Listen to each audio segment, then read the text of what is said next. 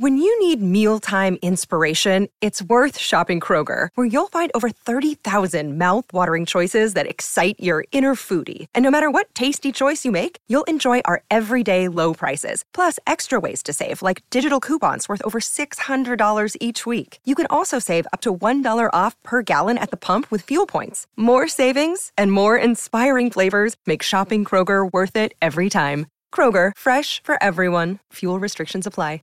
Hi, this is James Mercer from The Shins. This is Shirley Manson. This is Lo Tolhurst, co-founder of The Cure. This is Huey Lewis giving you the story behind the song. The Story Behind the Song is back with an exciting second season. We peel back the layers on music's most iconic hits with legendary artists like The Killers, Heart, the B-52s, Violent Femmes, Jewel, Huey Lewis, Modern English, and more. To keep the music flowing, we'll be sprinkling in classic episodes from our archives between each new one. So check out The Story Behind the Song wherever you get your podcast. So you want to be a rock and roll star? No? Well, how about a podcast star? Well, as it turns out, there's a new all-in-one platform just for you. It's called Anchor, and it's the easiest way to make a podcast. And check this out, it's free. There's creation tools that allow you to record and edit your podcast right from your phone or computer, and then Anchor will distribute the podcast for you so it can be heard on Spotify and Apple Podcast and, everywhere else in podcast land. And what's even better, you can actually make money from your podcast. Go figure. No minimum listenership on that. It's everything you need to make a podcast in one place. So go ahead. Download the free Anchor app right now or go to anchor.fm to get started. So what are you waiting for? Podcast stardom is within your reach. He's been shot 6 times. Halloweenies. He's been burned alive. Halloweenies. He's lost his head. Halloweenies. Michael Myers can't and won't be stopped, which is why he returns this October. In anticipation, the Consequence Podcast Network presents Halloweenies, a limited series that carves out one Halloween movie a month, leading all the way up to the October 19th release of David Gordon Green and Danny McBride's new movie. You'll get tricks. You'll get treats. You'll get Michael. Tune in for the night we came home.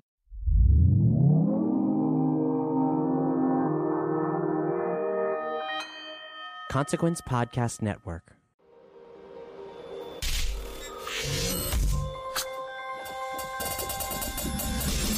Welcome to another edition of Kyle Meredith With. It's an audio interview series presented by WFPK, Independent Louisville, Consequence of Sound, and the Consequence Podcast Network. Wherever you're listening from today, I would love it if you hit the subscribe button right now. If you can give a rating and leave a review, that would be amazing as well.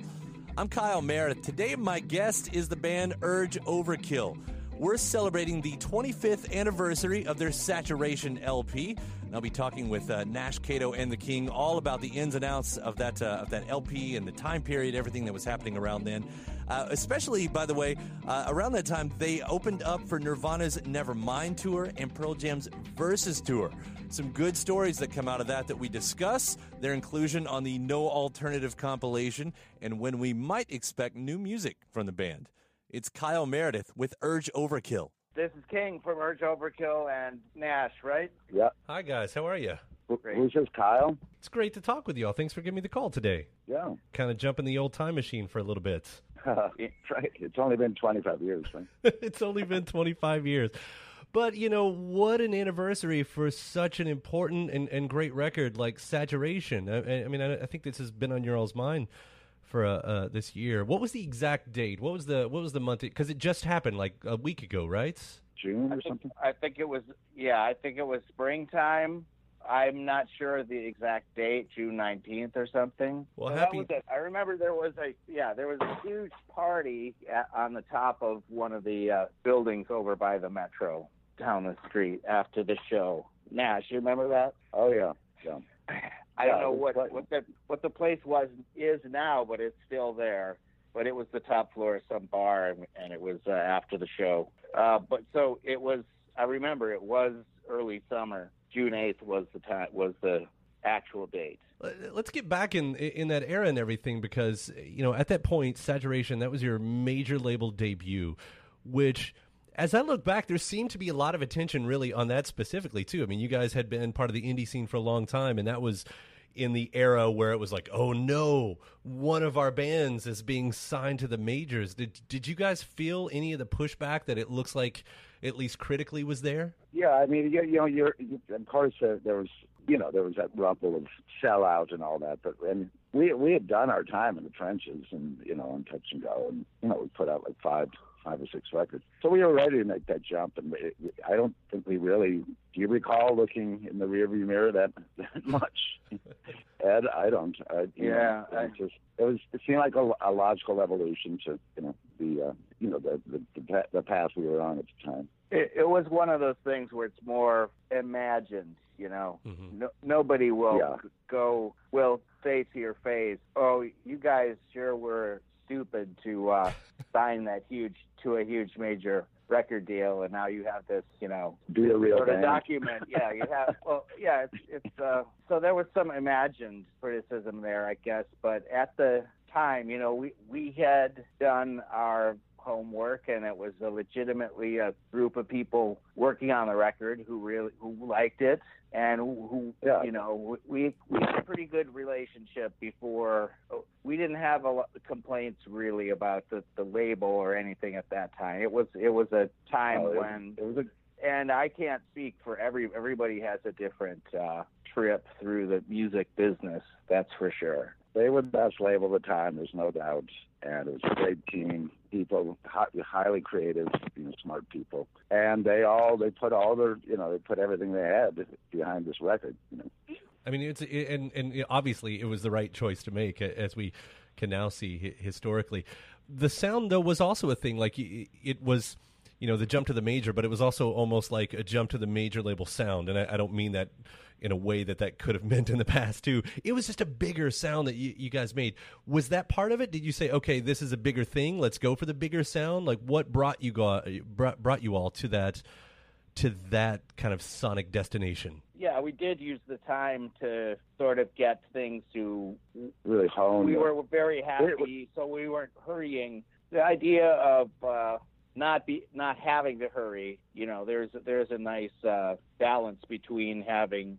At no point in saturation did we really think, oh, we could be here for years. Isn't this great? We still had, a mission in mind, and we're cruising along as fast as we needed to, but sort of no faster. And that was a real luxury at the time. Yeah, and all our previous recordings, they were more or less demos, because we'd have the label had limited funds, like here's 3 or 4 stacks, go make a record within a week.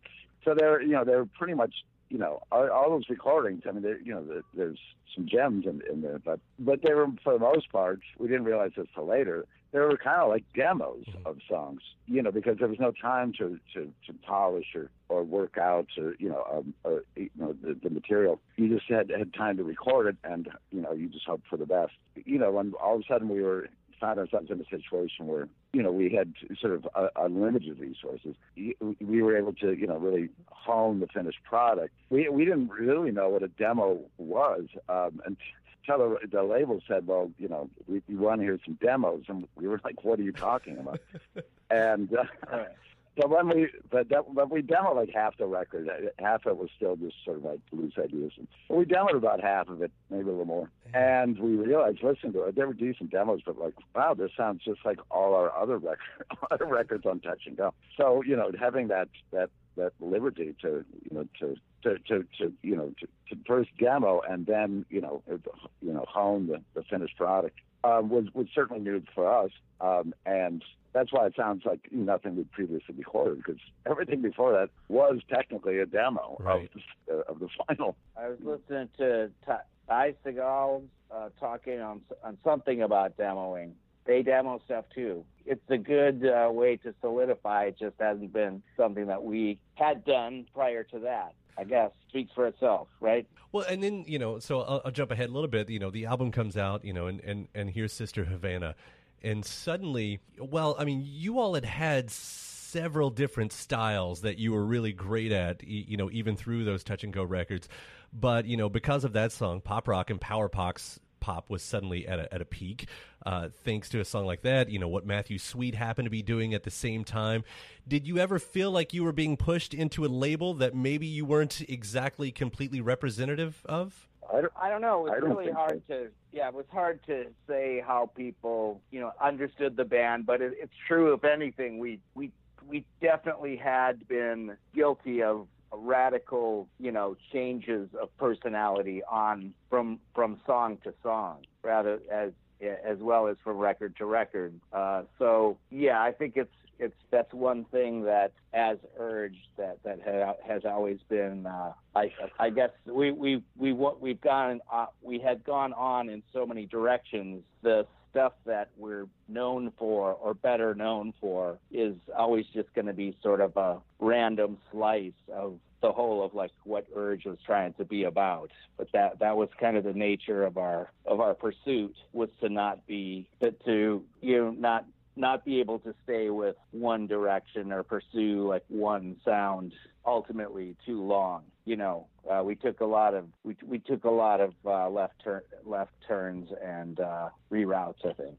But I guess that's all present on Saturation as well. Mm-hmm. I mean, could you find a weirder sonic palette? I think some of the the grit that you find that just really can't be faked was some demo material from the basement at the bank, the Urge subterranean lair, where we got, I guess we recorded stock, or all that stuff is just straight from our demo, and with some work from the Butchers over the top, especially the vocals, but some of the darker textures on Saturation, I guess, were taken directly from the tapes where we were messing around with our first sort of demo studio. So some of the outtakes and some of the weirder stuff was recorded in Chicago here at the bank, I guess. Lou Blum Midway Studios.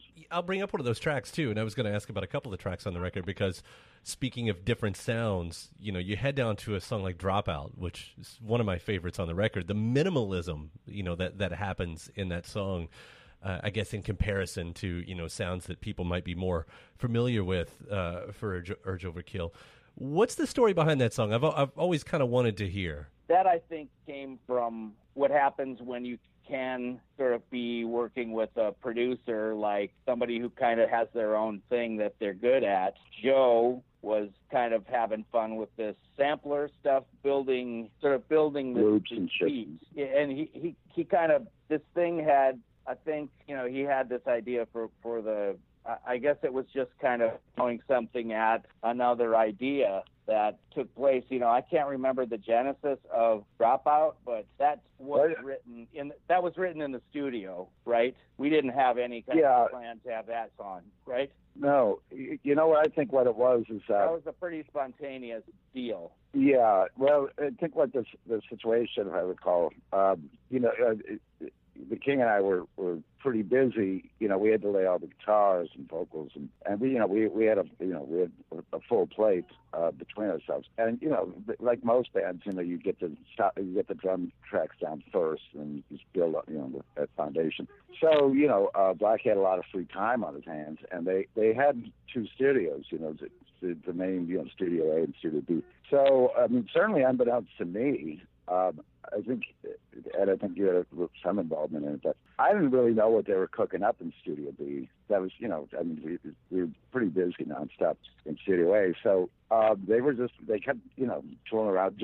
Joe, the Butcher, he loved, they were one of the first to get it, really get into loops and samples and things. So I think they just kept kind of tinkering with this project, this mystery project, that when it was, in a sort of semi-finished state, I heard it and I loved it. It was, it was like nothing we'd ever done before, but, there is something very seductive quality of that song. It just kind of pulls you in, I think, because of the minimalism, like you say, Kyle. But yeah, so then my only contribution was I just kept hearing this stupid little melody. They had I found this old dusty, like 80s synth in their closet.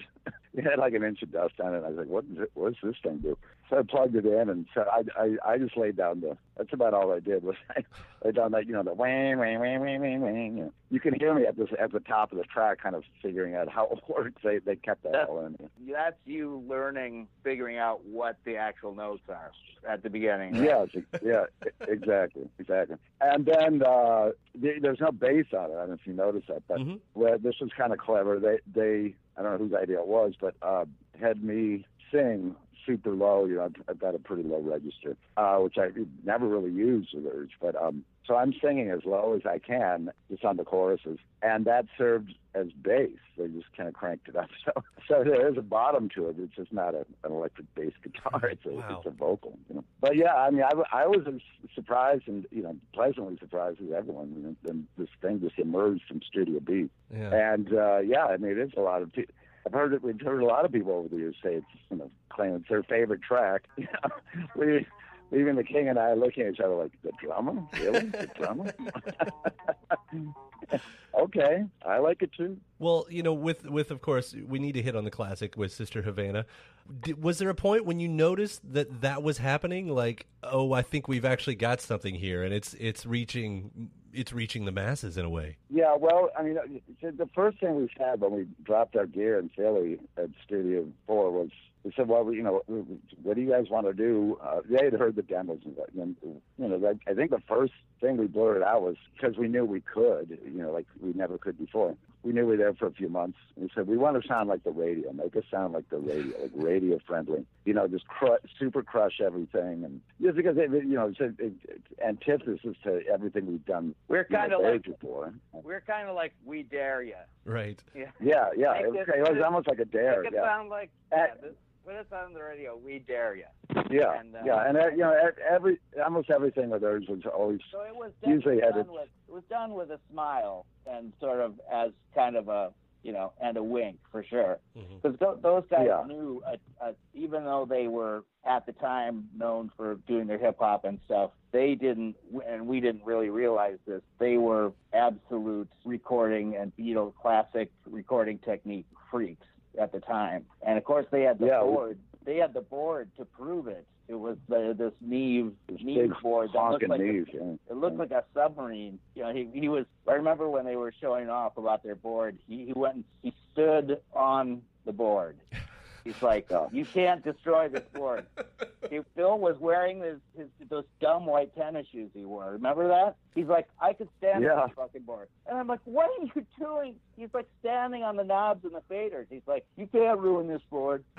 Yeah, you remember that moment? With the big oven knobs, and that happened, right? Do we have a picture of that? Maybe we have a Polaroid of that. We might. Yeah, the thing was indestructible. It's a tank. But yeah, I mean, like most things with theirs, they all find they're all rooted in some gag at the time, whatever we thought was kind of funny at the time. And yeah, so our like make us sound like classic rock radio. It was sort of a dare, but based on a gag. Like, wouldn't it be funny if because we can. And like Ed said, we had no idea that they were so versed in all. They were both George Martin, Beatle freaks. And they knew all the old tricks. They had the old board to pull it off, and so that's what they did. They file that under careful what you wish for.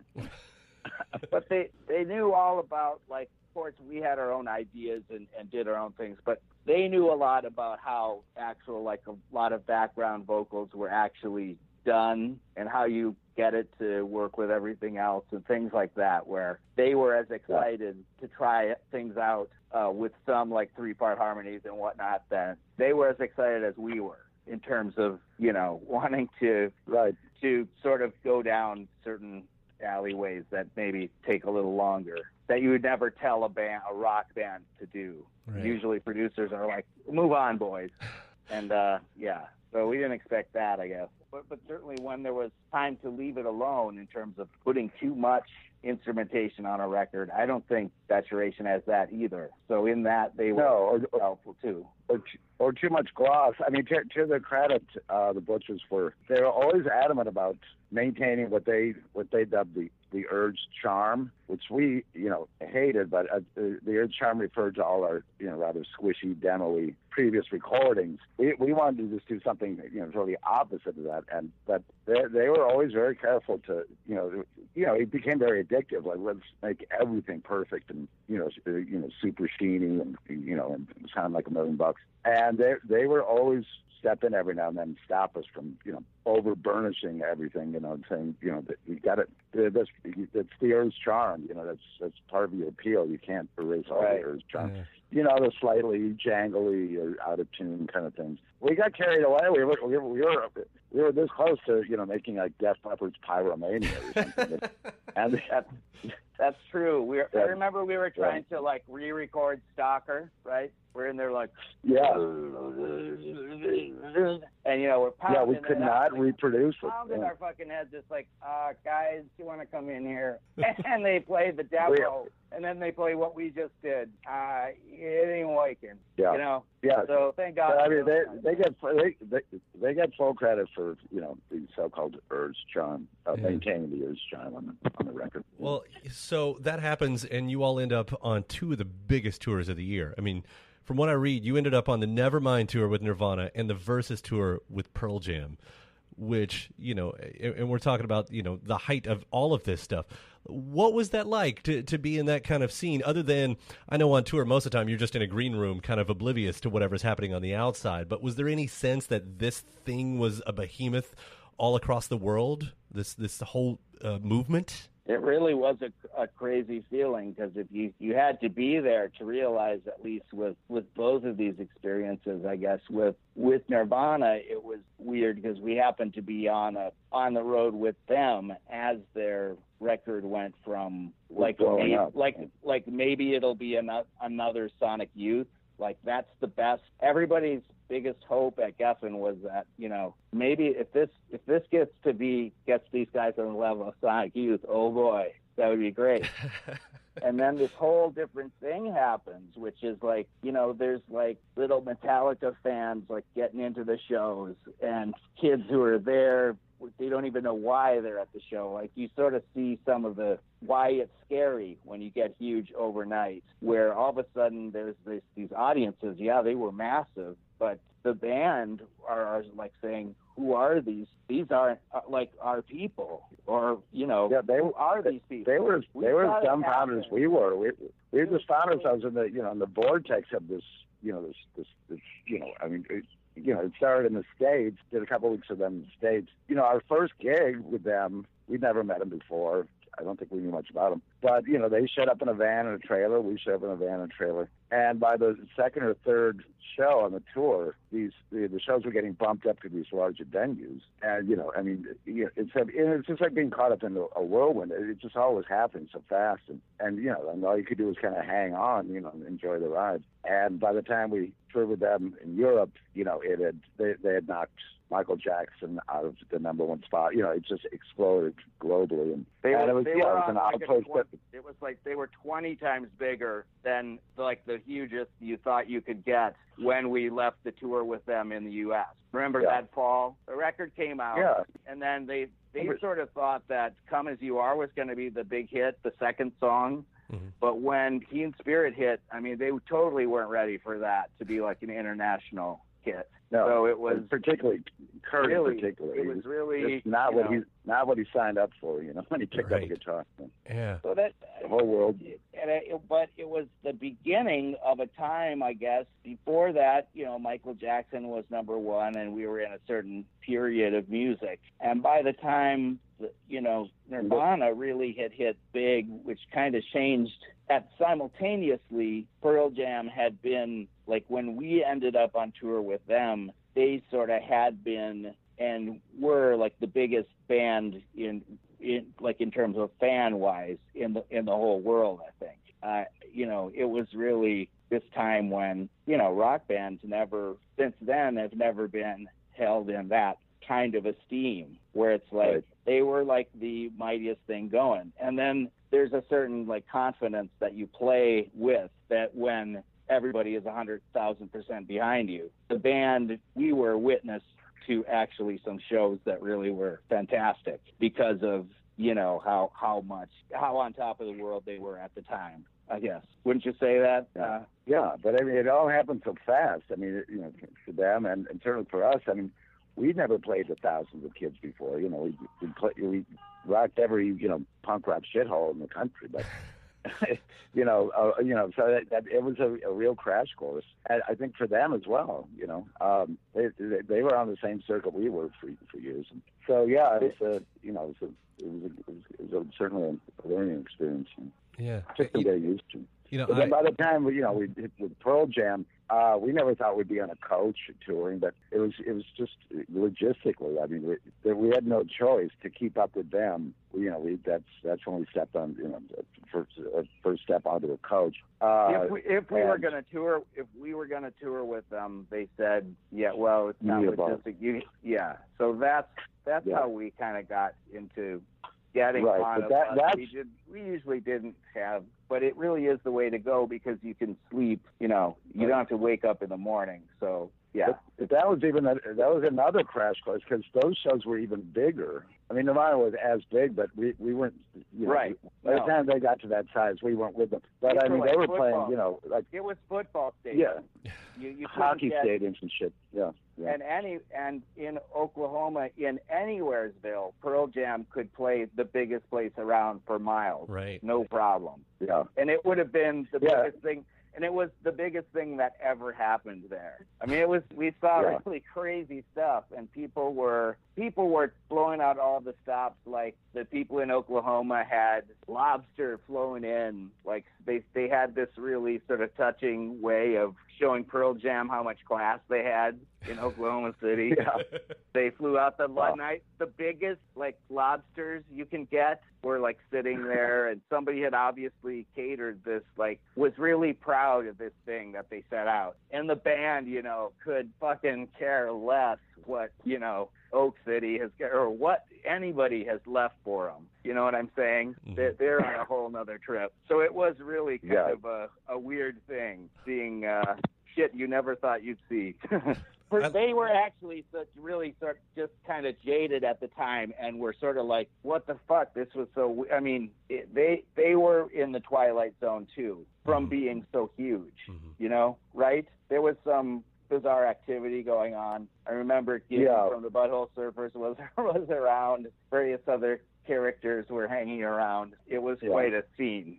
Right, but it was also strange for us, both for Nirvana and Pearl Jam, that here we had this record that it certainly came with full potential for radio play, and like I said, Geffen put all their big guns behind it. But no one has a crystal ball, and both Nirvana and Pearl Jam hailing from Seattle, this grunge explosion that the media was on. You couldn't find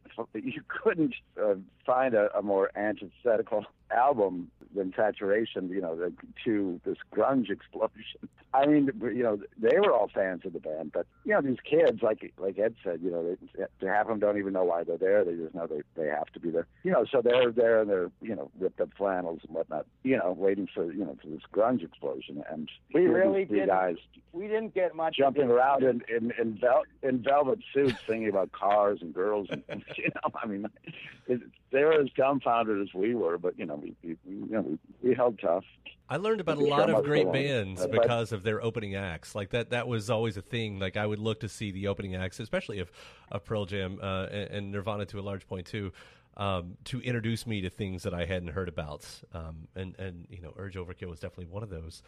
It was a nice way. That was the tradition, which kind of, now that everybody is booked by the same people and there's totally different deals going on with concerts. It used to be that the headlining band always got to do whatever the fuck they wanted to with choosing they could choose whoever they wanted to as an opener, as a statement of taste, and to help a band out that they wanted to.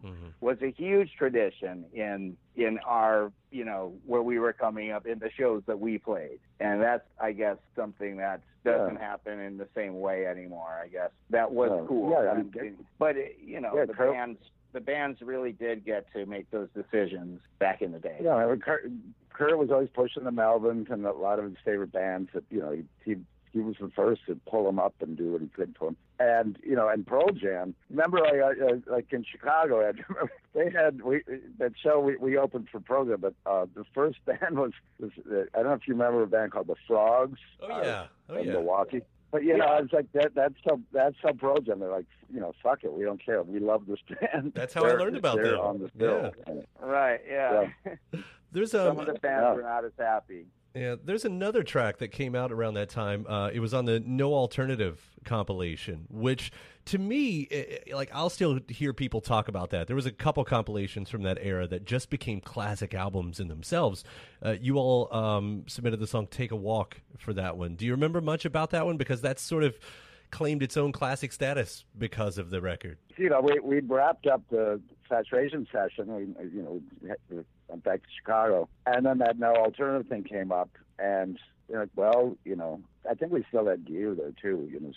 So we just went. We said, "Fuck it, let's just go back to Philly." Because we were, we were on a roll with this guy. We had a good, we knew them, they knew us. So it was very easy for us to step on a plane and go back to Philly for, I think it was like a 24-hour period, and we cranked that out. It was called View of the Rain, but I guess the Butcher, he didn't know that, and they needed a title when he sent it in, so he put Take a Walk. But, the track turned out, better than we thought. We thought, when someone asks you to do a track for a compilation, we just finished this record, so obviously we're not going to put anything on that, of that on there. So, I don't recall the genesis of that tune, but we didn't really have anything. But the thing was, is we had the studio. It was like this. We didn't do much, but kind of play this song that kind of had this. I mean, you can really hear that studio, the type of sound that you get from like their board and their tape saturation and things like that comes across, I think, on that song. What is so cool, I mean, and then we were at liberty to get some string players, which we hadn't done before, which was just kind of a casual thing, but that sort of added so much. I thought. Yeah, so it just all, and remember, it just literally kind of wrote and arranged itself, and we were in and out of there, and that was like a quick weekend, right? Then we decided, because people loved it so much, so we decided to include it on the Saturation follow-up, the Exit Dragon, with its proper title, View of the Rain. So we'll wrap up here. Obviously, heading back to the present. I know it's been a few years now, right, since the last full length. Do you guys are you planning anything else? Do you want to do another album at this point? I see tour dates happening. So, is there any new musical creations that come along with that? Yes, there's the vaults, as it were, always have some interesting secrets. But we are at the moment have had plans for a release, which I don't want to say too much about at this time. But so we've got new music. We're still playing, and we're certainly, I guess, we're gonna have some things coming up that go along with, even though we're not playing on the anniversary of the Saturation record. The fact is, the vinyl has been out of print because of the way Geffen has been bought and sold a few times since we were active on the label. But there is a license that's, Nash, do you remember the name of the company? Plowshares Records. They licensed it, and so it's going to be available in the vinyl, in the original color and everything like that. Awesome. Very soon. The Saturation LP. So that has just been. We were looking into licensing it ourselves, and a guy that we already know had just got. He had just done a deal to license it. So we're looking forward to that. Awesome. And we have a new album in the can. We just finished mixing and mastering it, so I don't know exactly when that'll drop, but it's pretty much done. We're all scattered now about the country, so it's not like the old days where we could just live in the studio for a month or so. But we chipped away at it for the last couple of years. Indeed, but we always had a good time in Louisville. Louisville was one of the first places we ever played. I ever toured out of town with. Well, that's awesome. We were on tour with Big Black. Their maybe first tour ever in a van. They used to fly to gigs, but do you remember that? Yeah, that was our first road experiences. Yeah, I don't know why it was Louisville and Lexington, all around there, but that's where the shows were, and a couple in Ohio, I think. Yeah, we always loved Louisville. hopefully we'll make it back to Louisville before too long. Yeah, we'd love to see you over here. Really would. Well, thanks for the the knowledgeable questions about saturation and all that. It was a pleasure to discuss it, and give us a call anytime. Yeah, a record we recorded 1 million years ago. Yet seems like yesterday. Happy 25th anniversary to a classic, to being part of something, an honest to goodness classic in the whole rock catalog. That's it's not easy, and everybody doesn't get it, and that's definitely one that's stamped for history right there. Thanks again. All right, it's a pleasure talking to you both. I really appreciate it, and we'll see you around. Thanks, Kyle. All right, Kyle. Thanks again. Yeah, enjoy your weekend. You too. Take care. Bye. All right. Cheers. My thanks to Nash, Cato, and the King for that call right there, celebrating Urge Overkill's 25th anniversary of Saturation. Don't forget, you can subscribe to Consequence of Sound's YouTube channel. That's where you're listening from right now. Go ahead and hit that subscribe button.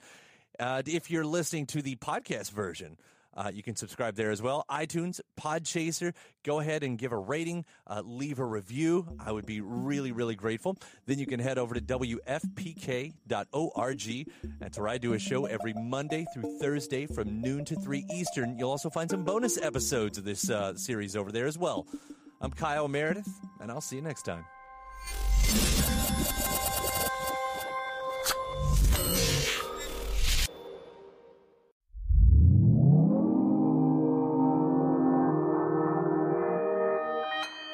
Consequence Podcast Network. When you need mealtime inspiration, it's worth shopping Kroger, where you'll find over 30,000 mouth-watering choices that excite your inner foodie. And no matter what tasty choice you make, you'll enjoy our everyday low prices, plus extra ways to save, like digital coupons worth over $600 each week. You can also save up to $1 off per gallon at the pump with fuel points. More savings and more inspiring flavors make shopping Kroger worth it every time. Kroger, fresh for everyone. Fuel restrictions apply.